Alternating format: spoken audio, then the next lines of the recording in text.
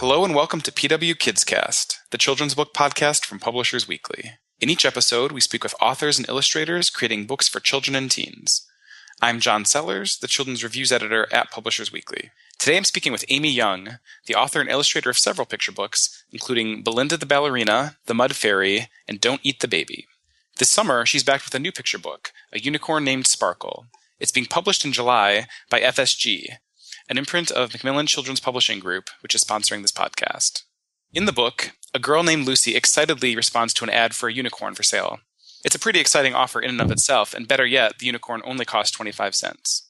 Lucy dreams of riding over rainbows on the back of her unicorn and basking in the adoration of her friends, but when the actual unicorn shows up, it looks a little bit more like a goat with a horn strapped to its head. So the big question is, are Lucy's unicorn fantasies finished? Or is this the start of a beautiful, if unconventional, friendship? Amy, thank you for speaking with me. Thanks for having me here. So I noticed that the bio at the back of the book says that you had a unicorn for a pet as a child. Is that just a joke, or is there more of a story behind that? Well, it wasn't a real unicorn the way Sparkle is, but, I had imaginary friends and animals of all sorts, so it's not a true story. Mm-hmm.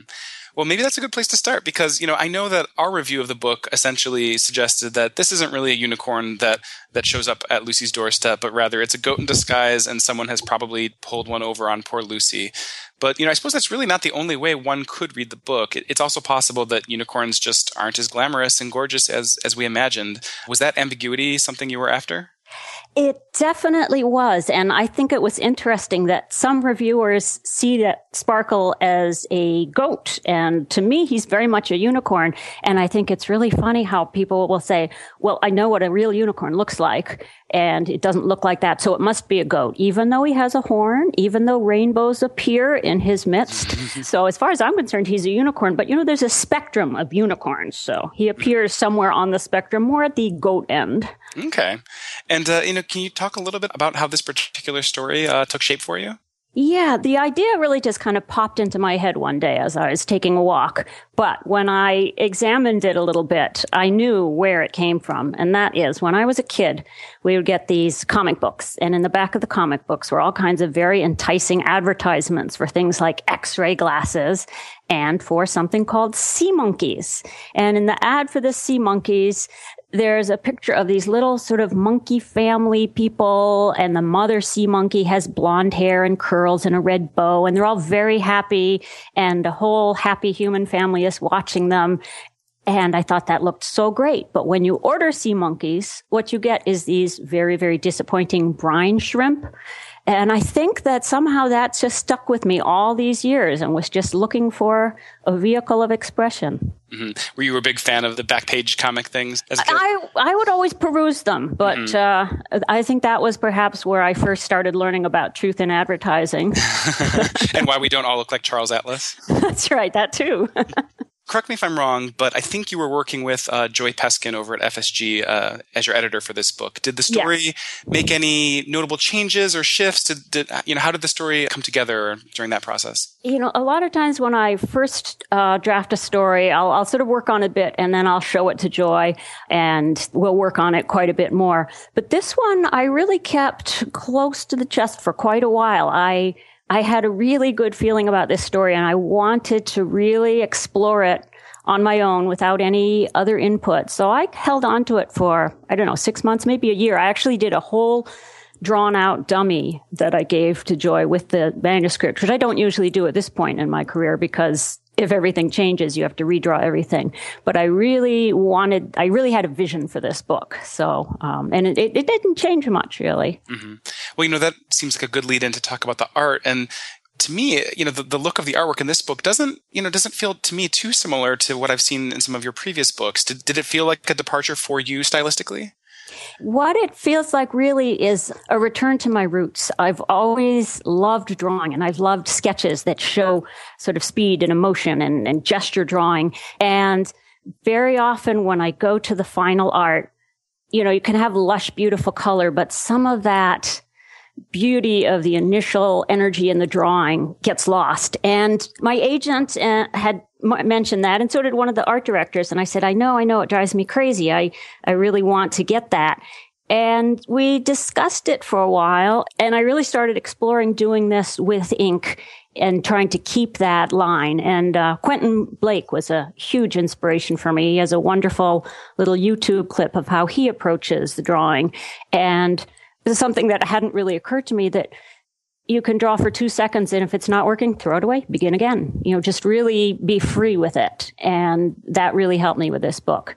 So it looks like a new approach in my books, but to me, it really feels like going back to my roots and what's the heart of art for me. And so it's ink you were using then for the black line work and that sort of thing. And then was it watercolor in terms of the coloring? Yes. Do you feel like watercolor as a medium maybe also helps with a certain looseness and energy, or is that something you're accustomed to working with? Yeah, well, I have an education in formal art and painting, and I've done a lot of watercolor, and I've done a lot of oil paint also, and would try to keep that fairly loose. But there's something about, I really wanted the line to be what dominated and not the color. And so a light touch with watercolor seemed to let the line really shine out.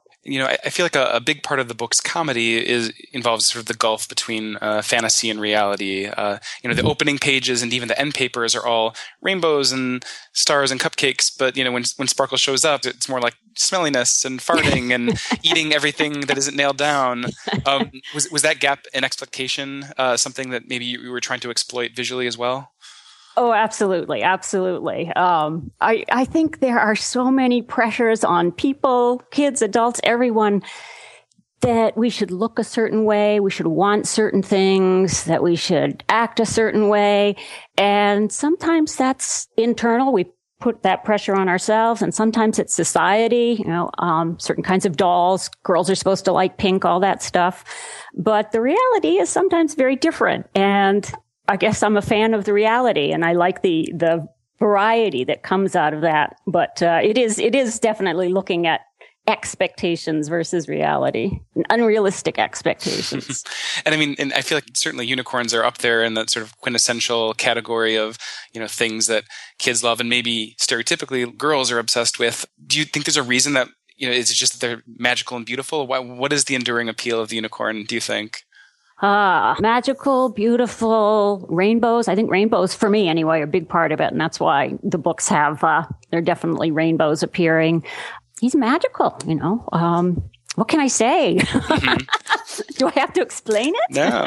Well, what are some of your favorite, comedic moments in the book? Are there certain scenes that you just ended up, again, when you were working with this art style and things like that, were there certain moments that you felt just really came together exactly how you'd hoped?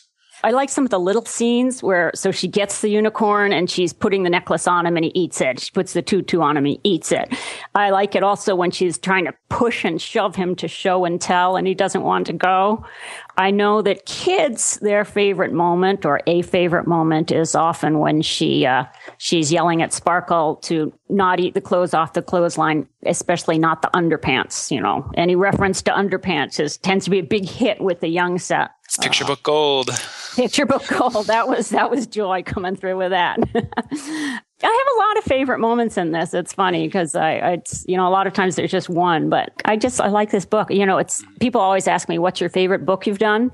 And I'll say, well, it's like a mother. You ask what her favorite child is and you like them all. They all have something different. But the flip side of that is, come on, we all know Ma had a favorite. And quite frankly, this book is my favorite of my books so far.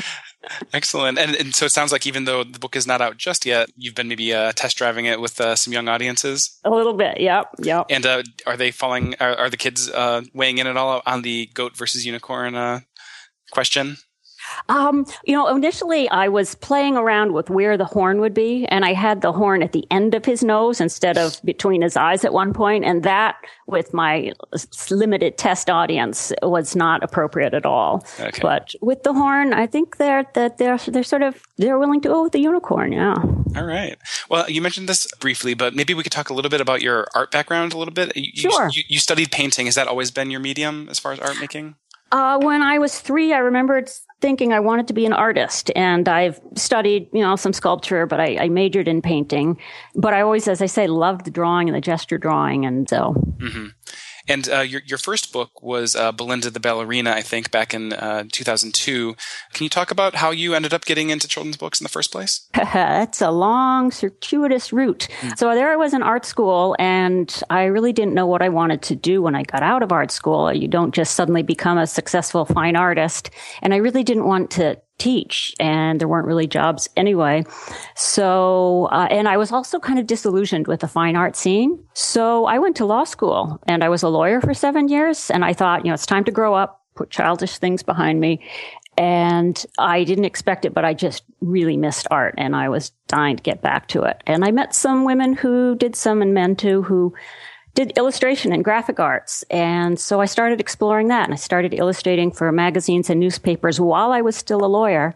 And then I had the idea that I really wanted to do a kid's book. I could just tell that that would be a great niche for me, partly because it would be a more extended project. It's not just, one image and you're done. You really get to explore a character and their story. And partly because I think there's a part of me that really I resonate with kids. I talk child, as they say. I mean, if they're a group of little kids playing, I play with them on their level. I can be an adult when I need to, but I remember that world very well. Were books a big part of that world as well? Oh, absolutely. Always reading, sure. And one of my first memories is, sitting in my dad's lap and reading books. We used to do that all the time. You mentioned Quentin Blake earlier, but are there other artists or specific books that were also maybe inspirational in terms of your thinking, this is maybe something that I want to do? For children's books, oh gosh, there are just so many that it's really hard to even say. I've always loved Dr. Seuss and Maurice Sendak, those giants. Mm-hmm. I loved Ferdinand the Bull, Monroe Leaf. Marjorie Priceman was sort of an early influence as well. But really, it was kind of what I wanted to express. It wasn't that I wanted to do what someone else was doing. But all of them are inspirational nonetheless. And do you still paint in other forms, or do you feel like your artistic output is mostly focused on your bookmaking? It's mostly the bookmaking. I do sometimes keep little notebooks of like little sketches and odd things that could turn into larger works. And I toy with that now and then, but my space right now isn't really set up for that. So what's next for you? Are there other projects you're sort of contemplating or working on that you can talk about? Well, since you ask, I just finished Sparkle 2, a new friend for Sparkle. And I may have to do just a few more sketches for that. But basically, that is done. And that's the continuing adventures of Sparkle, where Lucy and Sparkle have a play date with a little kid named Brock. And things sort of, it's not a smooth path towards friendship, but it all works out. Mm-hmm. And are you planning to get out there at all and spend time with kids, talk to them on their level, when the book comes out later this summer? Yes. In fact, I'm going on a book tour right when the book comes out. So its pub date is July 5th, and I'll be on the road starting in Michigan and heading west from there. And I'm really looking forward to, meeting with kids and others too. Excellent. Is there a particular local bookstore that you tend to hang out at or spend time with? Absolutely. There's the Bookman in Grand Haven, and I'll be doing an event there probably in mid-July when I get back from the rest of the tour. And that's where I got some of my earliest encouragement and have some really dear friends there now. Excellent. Well, thank you again for speaking with me, and congratulations on the book. Thank you so much. Once again, I've been speaking with Amy Young, whose new picture book, A Unicorn Named Sparkle, is out in July from FSG. Thank you for listening to PW KidsCast.